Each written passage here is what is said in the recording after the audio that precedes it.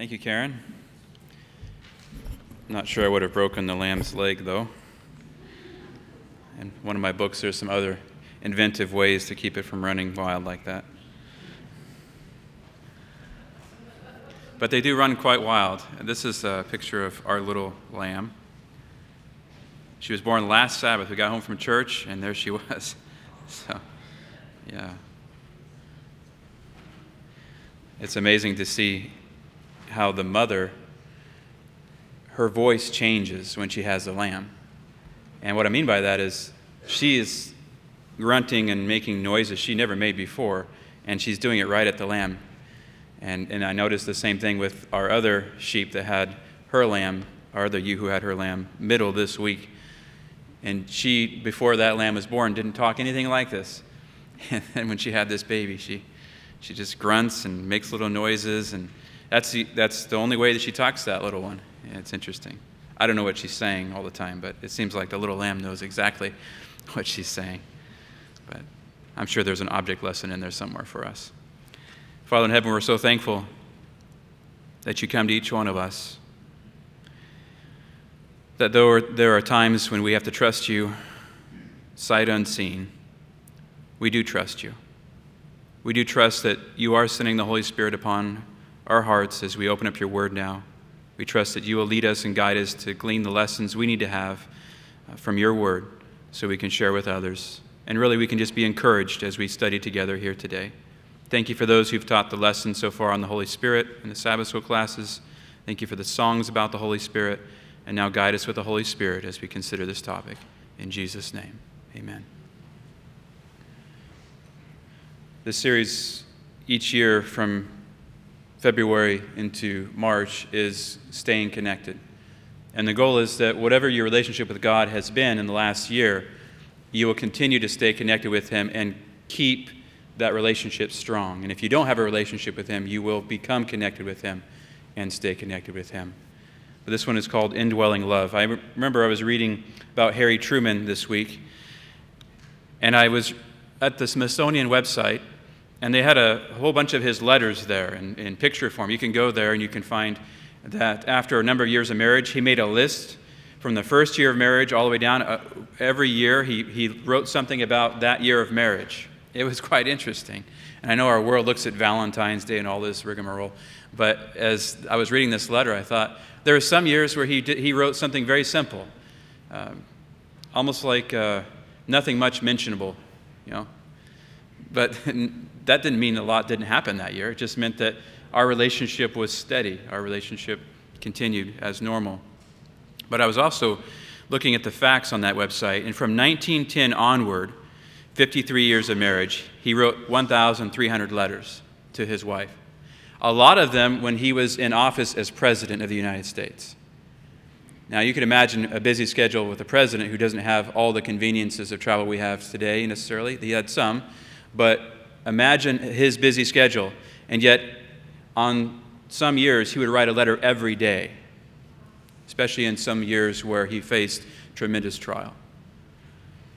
And as I thought about that, I thought, here we are in the 21st century, way beyond 1910 onward, way beyond the middle of the 1950s. And we have all kinds of ways to keep in touch. Each one of you has a cell phone, right? Most of you have a cell phone of some kind, or a home phone, or an email account. And some of you may think this is a remote, but it's a flip phone.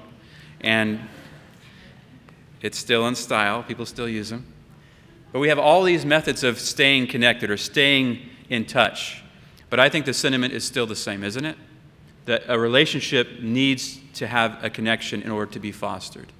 It needs to have that mode of communication, regardless of how simple it is, or in some places archaic. I still have a tin of letters from when I wrote my wife when we were dating. And times when we'd be apart, I would write a letter, and she'd be out camping somewhere, and I would wish that letter could get to her, but it would have to wait until she got back because I didn't know where she was at out in the Oregon wilderness. And one time I remember wanting to get in touch with her and just continue our relationship.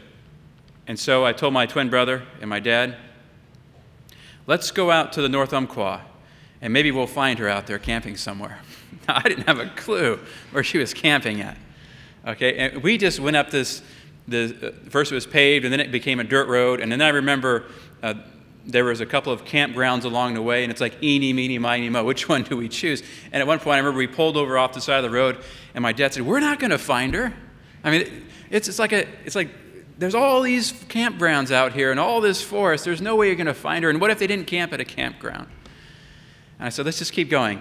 And we went up to the next campground, and I still remember pulling into the campground and seeing this log going down into the lake. And it was Lake in the Woods up in Oregon, and there was an individual fly fishing, of all things, on this lake. And I said, that's her brother. We found him. And so I went over there and I talked to him. I said, which campsite are you in? And I still remember sitting around the campfire, and we passed the Big Franks around. We were roasting Big Franks and just talking. And then eventually I said goodbye. I went back to town. But I still remember that emotion of, I really want to keep this relationship going. I can't stand being apart for a week or 2 weeks while they're out there camping.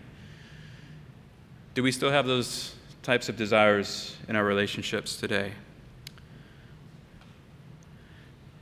I went down to a class for my last intensive class for my doctorate. And these guys, we've sat in hour upon hour upon hour of classes, some of which we don't even agree with, some of the professors, and we would argue with the professors in a good way. And this is a picture from that class. A lot of people in this picture. But we have a method of staying connected too. It's Facebook. We will message each other. We'll get on a conference call periodically with groups within this big group. But we will stay connected. And this last class we took, we faced a lot of challenges. We were looking at the church organization as a world organization. And as you know, there's a lot of things that are trying to be brewing up from that perspective. And our professor didn't help much because he was critical of some people. And we had to keep going after him a little bit to hold him to task for the classwork.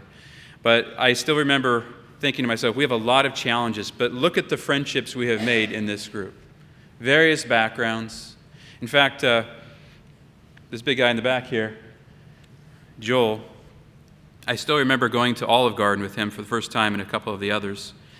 And they have some, funny ways of talking. And he said, you're awful quiet. We're a black Italian family. I said, what do you mean? He's like, well, some of us are from Bermuda, but we like to talk. And if you're going to get a word in edgewise, you need to start talking, And because here you are, I'm kind of an introvert, and these people are just jumping all over each other in the conversation. And in the last class period, he said, and we have a member of our black Italian family back there, Murray. This is the relationship we had. And just these short periods of time over 4 years. And yet, as I think about marriage relationships, as I think about friendships, as I think about church members, church family, because the Seventh-day Adventist Church became my family when my family basically ostracized me for the most part. I think about the closeness we need to have as a people. And yet, there are some challenges ahead. And I ask myself some questions. How does the church become more loving? I know this church has a great capacity for love, and we have, as far as most visitors who come here, they have felt welcome and loving. But we can do more. How can we become more loving? Or in the world sphere, the world church sphere, a broader level of the organization, when factions seem to be fighting with each other, how can we encourage them to be more loving as we desire to be more loving? How can we be more willing to listen to each other when we have differing opinions? And that class, that group of people there you saw, lots of different viewpoints.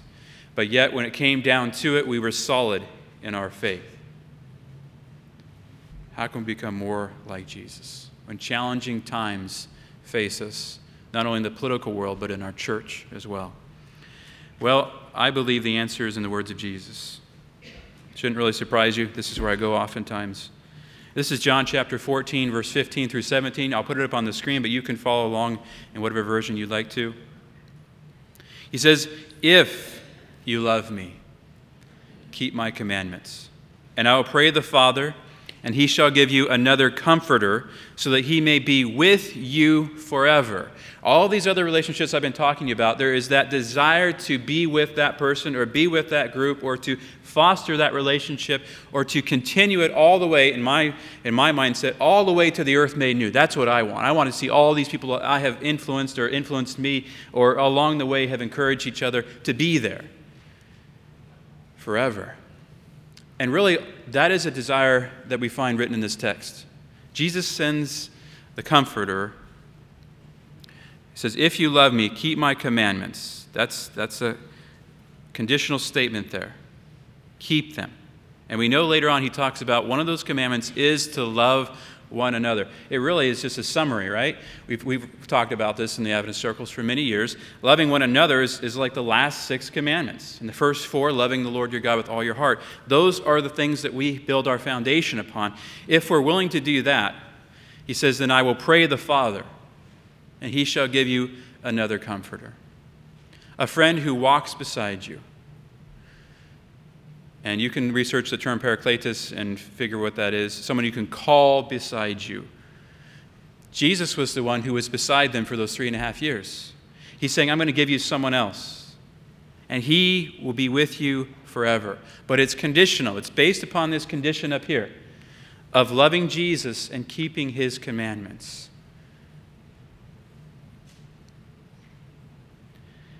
Have we received that comforter? Some of you wouldn't even be here today if you hadn't received that comforter. If you look back in your life, you see the events, and there's that steady stream of providence, that steady stream of events that just led you along to where you're even here today, and me as well. It's evidence that God has sent that comforter to us and led us along this journey of life so far. But he wants to do even more.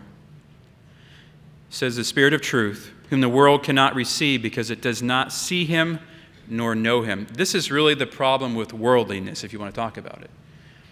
If we want to be blunt, the more we are attached to this world, the less we are attached to the spiritual realities that this text is talking about. It's not that we have to become a list keeper that, I got to get rid of this and that. It's that we want to put aside any hindrance and the weight and the sin that so easily besets us. And we want to run this course. We want to be truly with this Holy Spirit guiding us. That's why some people say, well, I gave up this and I gave up that when I became a Christian. You let go of trash. Let's just call it what it is. All those things that this world holds dear is nothing but trash. It's all going to be burned up in the big incinerator at the end of time.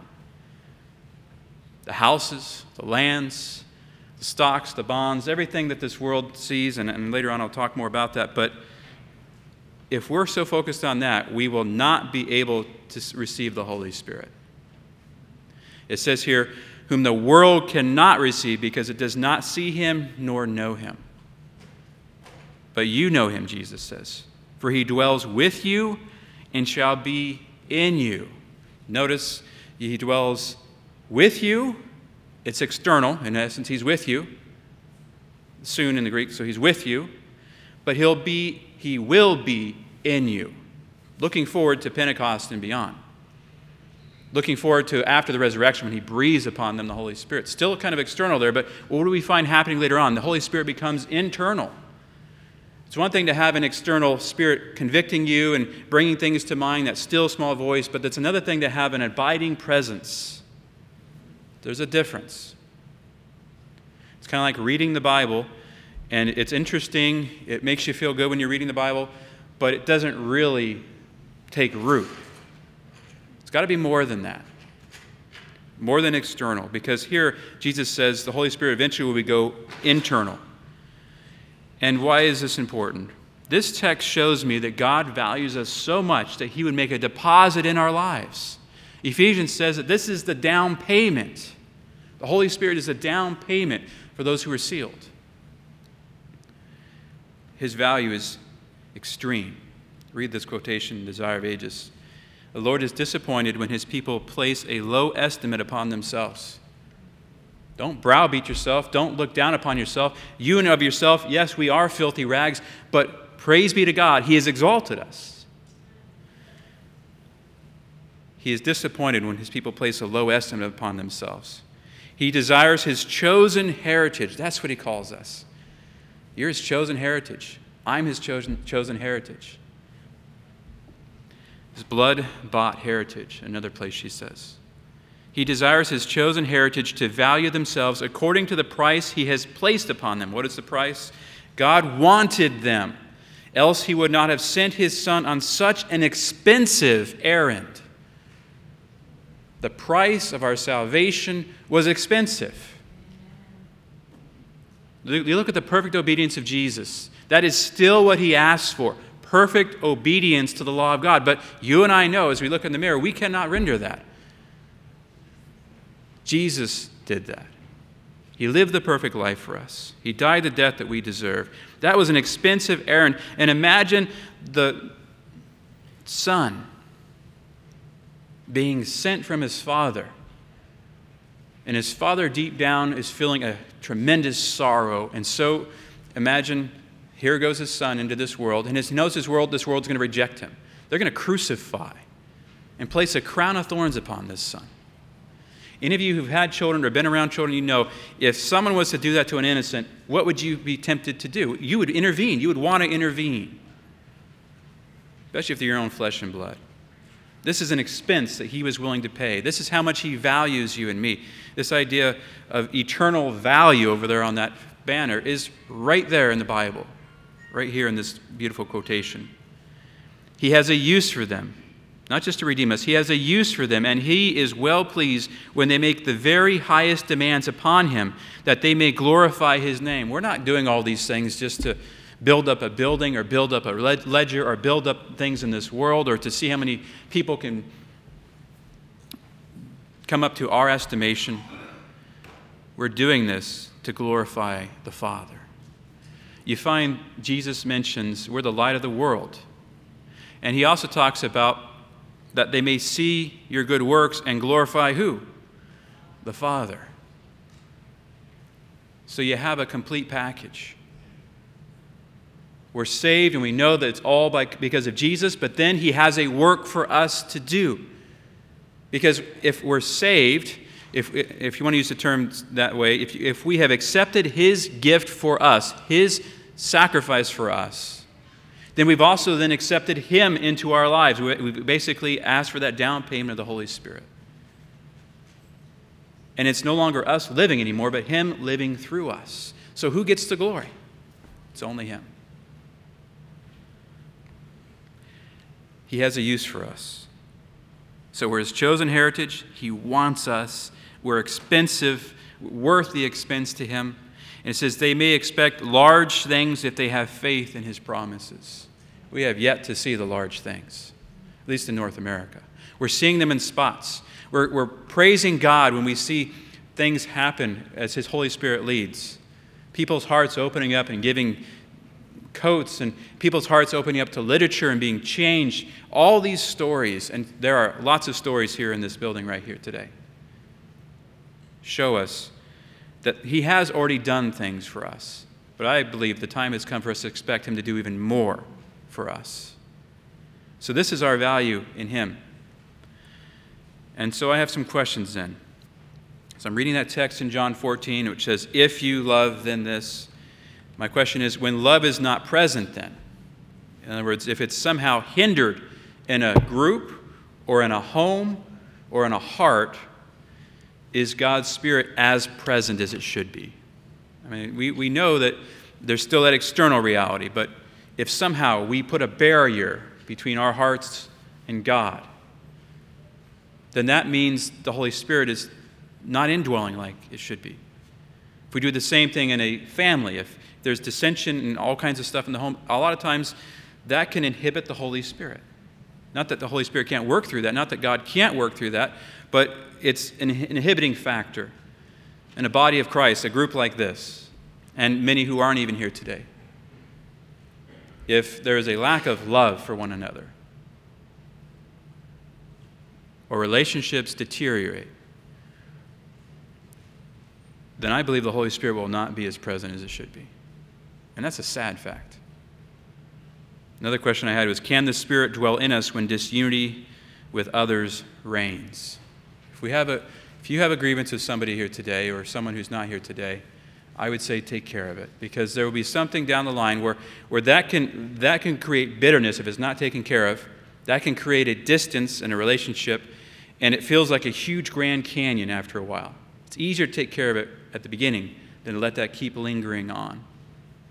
And so I believe the Spirit can dwell with us, and it will, but there's also this idea of grieving the Holy Spirit, and we don't want to do that.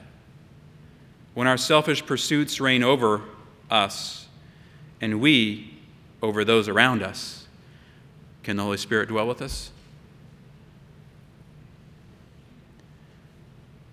There are a lot of selfish pursuits in this world. Just the day-to-day. Think about the day-to-day. The amount of time we spend doing things. Not that we shouldn't, but I'm saying if that pursuit begins to reign over us and take precedence over the spiritual things, and then we treat others the same way, it's almost like putting a wet blanket on a fire. And so I'm not going to guilt you, and I put down there, guilt must not drive us to pursue this love. I wanted you to see the beautiful value. That's why I pursue my relationship with the Lord, because He first pursued me. The Bible says He first loved us. That's why we love Him. And so if I value Him, then Lord, I want to have that same love that You have for me, for all those around me I come in contact with. And for some of you, this is preventative. I'm just saying it because it's there. It may not be your current situation, but I'm saying this is what I want to realize as I interact with my fellow Christians, as I interact with people around in the community, that I want to be a conduit for His love. Jesus said in John 14, I will not leave you orphans, so we don't have to do this on our own. I will come to you yet a little while, and the world does not see me anymore. So imagine this. I'm going to come to you, but the world's not going to see me anymore. But you see me. Because I live, you shall live also. At that day you shall know that I am in my Father, and you in me, and I in you. So He's going to come, and the previous text talks about the Holy Spirit. So He's going to come to us through the Holy Spirit. But the question is, He says, you see me. And the question I had was, Murray, do we see Jesus? I'm not talking some mystical weird thing. I'm talking about, as we read the Word of God, do you see Jesus in our beautiful teachings as a Seventh-day Adventist church?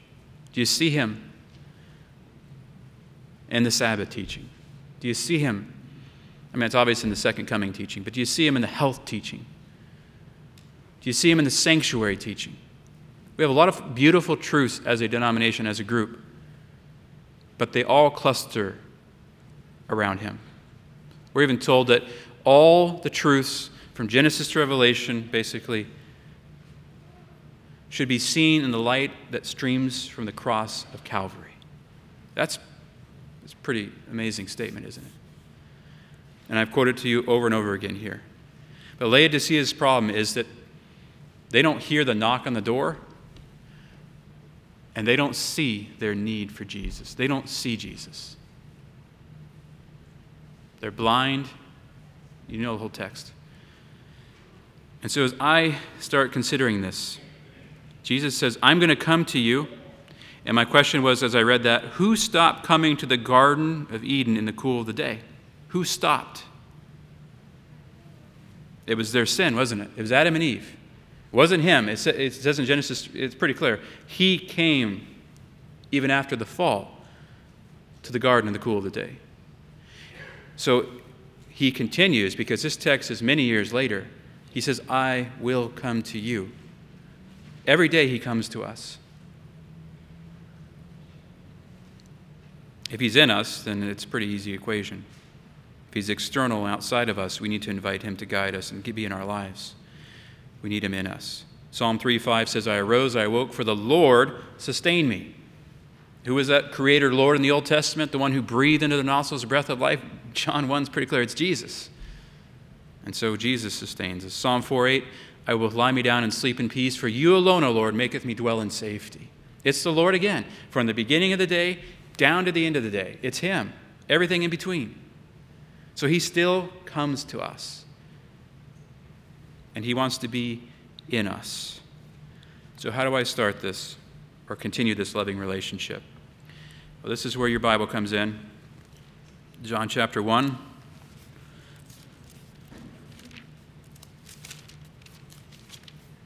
Some of these I'm going to summarize because I'm just going to quote them, and I know this one too. But John chapter 1, John was just a lamp who gave light. He was not the light. Verse 8. Go down to verse 10 through 12. This light who gives light to everyone coming into the world. He was in the world, and the world was made through him, and the world did not know him. John chapter 1, verse 11. He came to his own did not receive him. But as many as received him, to them he gave the right to become children of God, to those who believe in his name, who were born not of the blood, nor of the will of the flesh, nor of the will of man, but of God. And John 3:16, and the whole chapter of John 3 says that comes through the Spirit. So we are his children if we are born from above, if we are born again, born from above. But we have to receive him. As many as received him, to them he gave the right to become children of God. And so then the question is, have I received him today? If you've been a Christian for a while, it's a practice that Paul says he dies daily. What is he dying daily to? Himself. So that means he's receiving anew every day this relationship. He's continuing it. John 3:16 and 17, you know that one. God so loved the world so much that he gave his only begotten Son, that whosoever believeth in him shall not perish but have everlasting life. Next verse, for God did not send his Son into the world to condemn the world or judge it, but that the world through him might be saved. The verdict of guilty is only remaining on your record and mine if we let it remain there. Interesting audio version back there.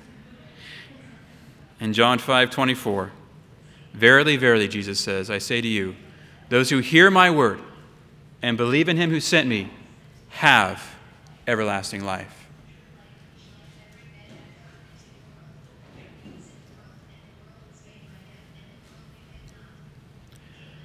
It seems clear, and I could give you a whole plethora more of texts, a whole bunch more. We hear the word. We choose to trust it's applicable to us. It applies to me.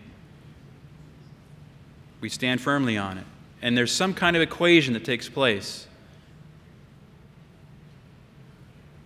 It's more than just saying, well, I know about Jesus.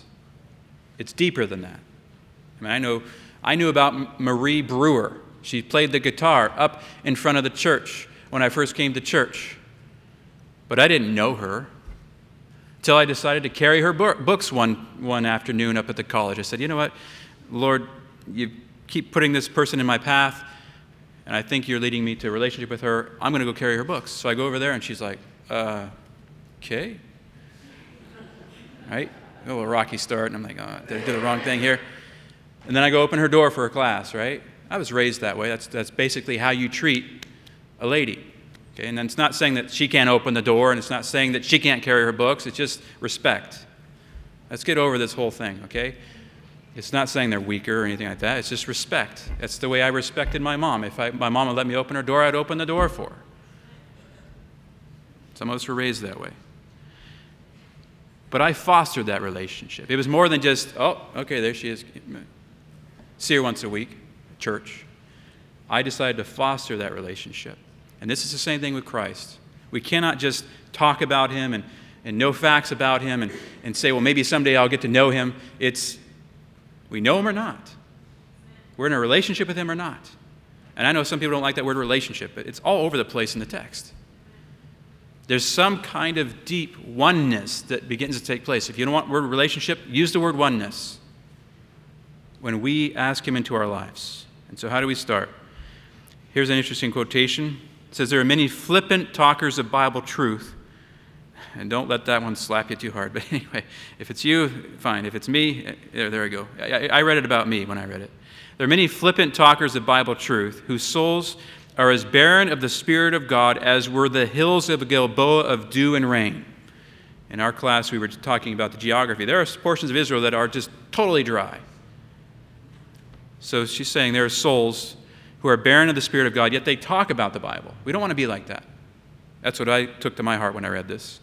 But what we need is men who are thoroughly converted themselves and can teach others how to give their hearts to God. Not really that hard. We make it hard. The power of godliness has almost ceased to be in our churches, and why is this? That's her question. Maybe you've got an answer for her. She's already diagnosed it. It's barren of the Spirit of God. And that's back in a day when they would ride horse and buggy, and eventually later on railroad and all of that. They would ride miles to get to a church building.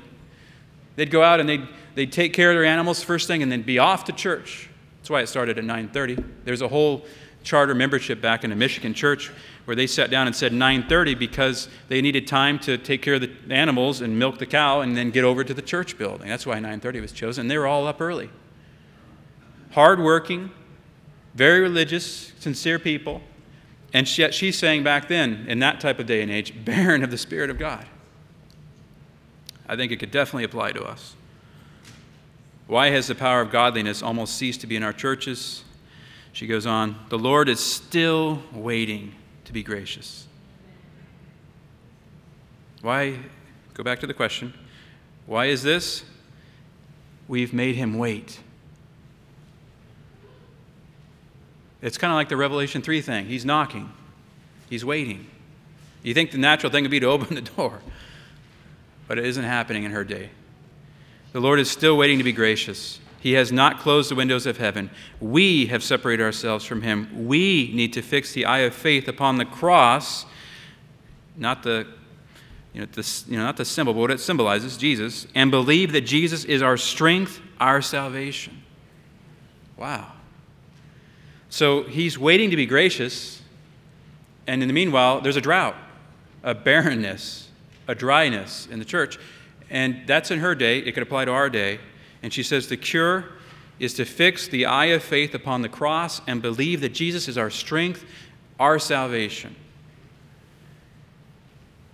But yet, I have this newspaper. If I was to hold it up, some of you would get excited about what's on the cover. Certain 5-letter last name. 10 days, 20 orders. Over here on the side, lists money, sports, all kinds of things. Entertainment, hobbies are listed in this thing.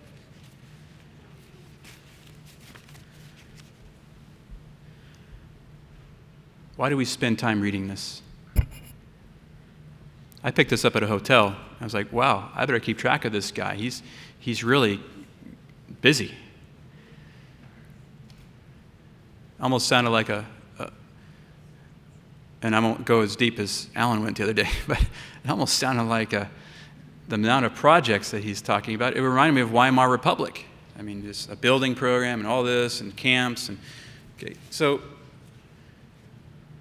I'm not going to preach a sermon on that because I'm not going to divide our church over that. But I'm appalled at the amount of time people spend reading this stuff. It's one thing to pick it up every once in a while. We say we need to have our hands on our Bibles and in the newspaper. But what happens when it crosses over and the newspaper basically has two hands on it? It's one thing to be aware. But if I was to do, and a study has been done in the Seventh-day Adventist Church, as the amount of time we as members spend in Bible study, it's appalling. The amount of time we spend in Bible study versus the amount of time we spend news or media. And I'm not opposed to these mediums. God has used these things. He can use a newspaper. You can put an ad in here like we do for Dinner with the Doctor.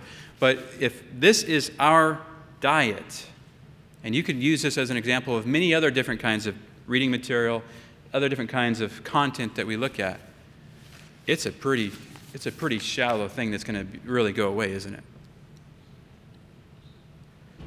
I mean, at what point is politics going to have anything to do with the kingdom of God once the earth's made new? Business. The only business I'm going to be about is my Father's business, and Alan will be an ambassador too, probably. Maybe him and I can go over to some distant world together. You guys will be ambassadors. That's our business. Our business is to tell people about Jesus even in the coming ages. Sports, come off of it. It's become the mecca of religion in our country besides Wiccanism and all kinds of darkness. Entertainment, all kinds of movie choices, the kinds of which that even the Romans would cringe at. Hollywood is producing.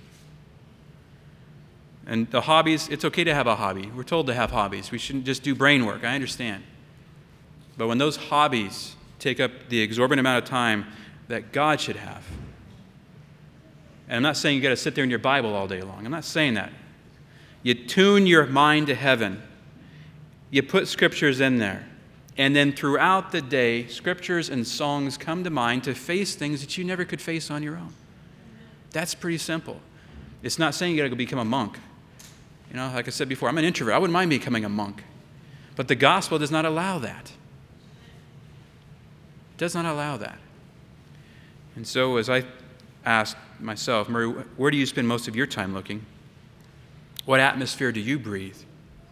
Because this atmosphere of this world is going away. And then I read this again. We all have to be thoroughly converted.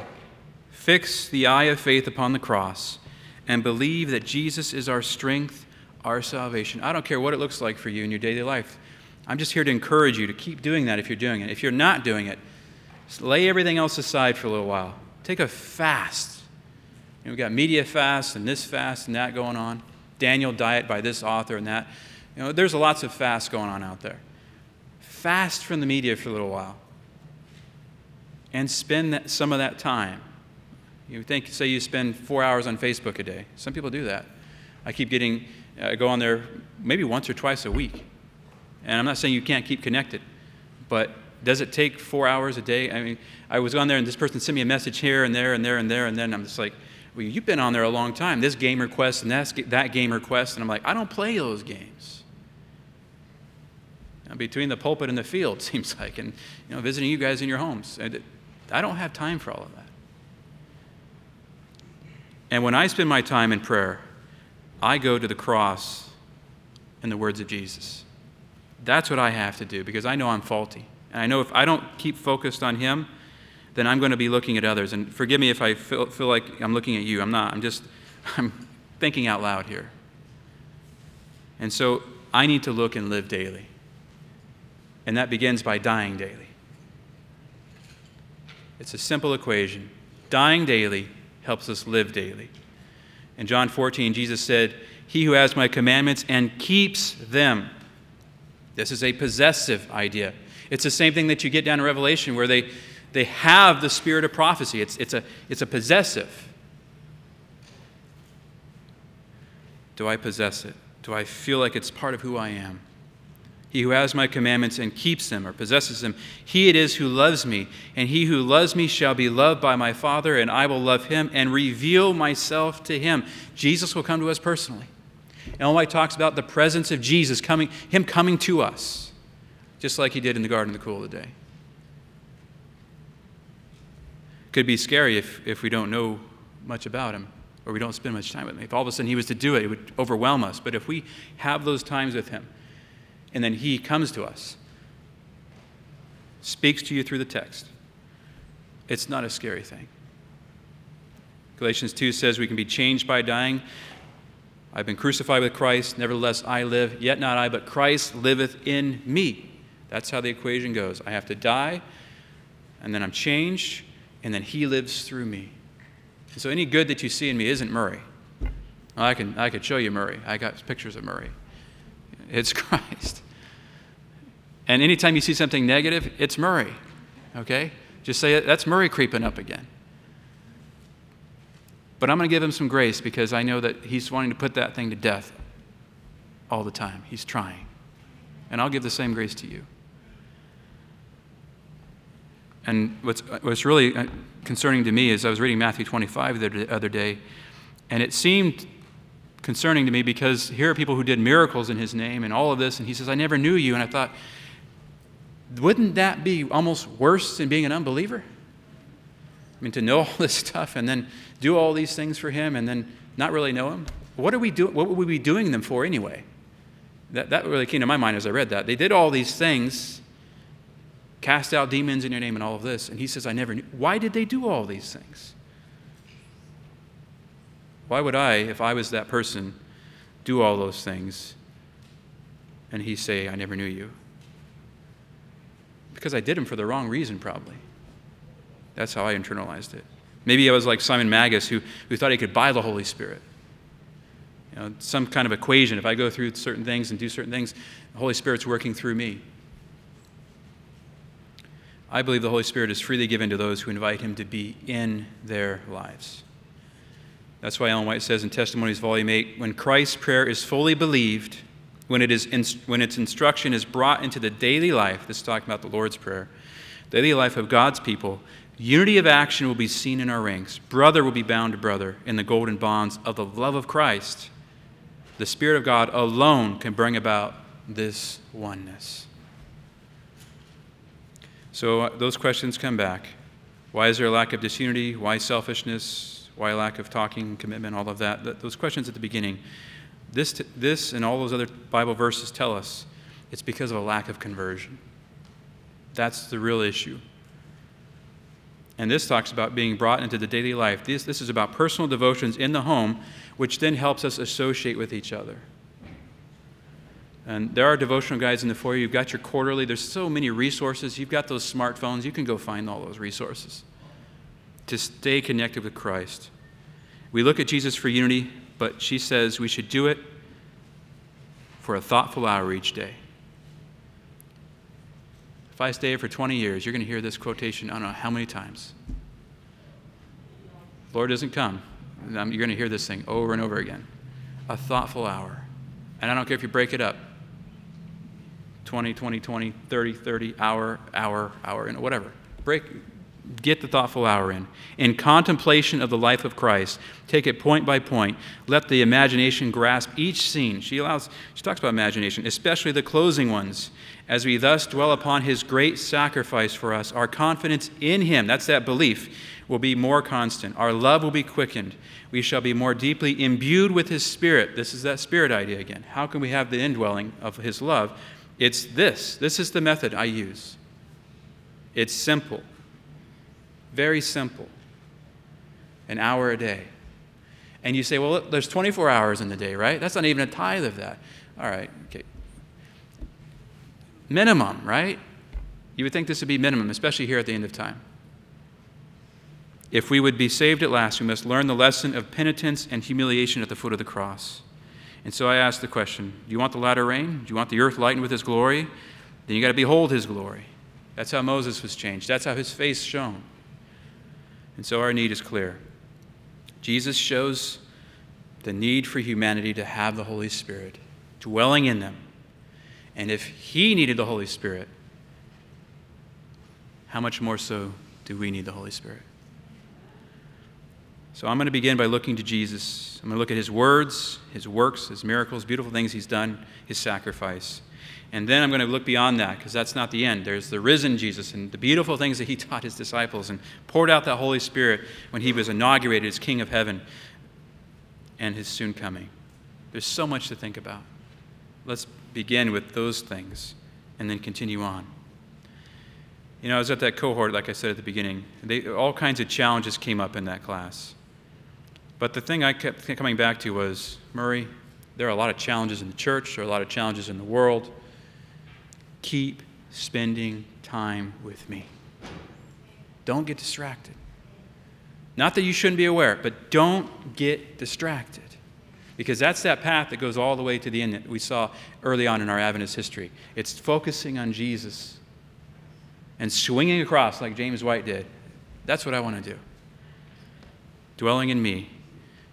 If Jesus is dwelling in me, I can face everything, and so can you. I'm going to invite us to basically, you can kneel, you can remain seated, whatever. I'm going to ask you just to have a minute of prayer with the Lord or two for you to apply this. I'm going to pray something like this. You can pray whatever's on your heart. If you don't know what to pray, it's okay. I never prayed out loud for many years, a couple years as a Christian. I didn't know what to say. But say it in your mind. Lord, here's my life. Take control of it.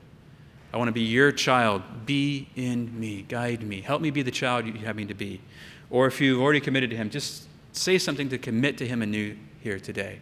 And after this brief time of prayer, we'll have our closing song, which the words will be up on the screen. Father, thank you so much for the words of Jesus that reminds us that we can have this indwelling love in our hearts. Once again, we invite you into our lives today. Guide us each day to be reminded of this need all the way into that beautiful earth made new. I pray that everyone here will be there and that we'll be the children you'd have us to be all the way to that beautiful place. In Jesus' name, amen.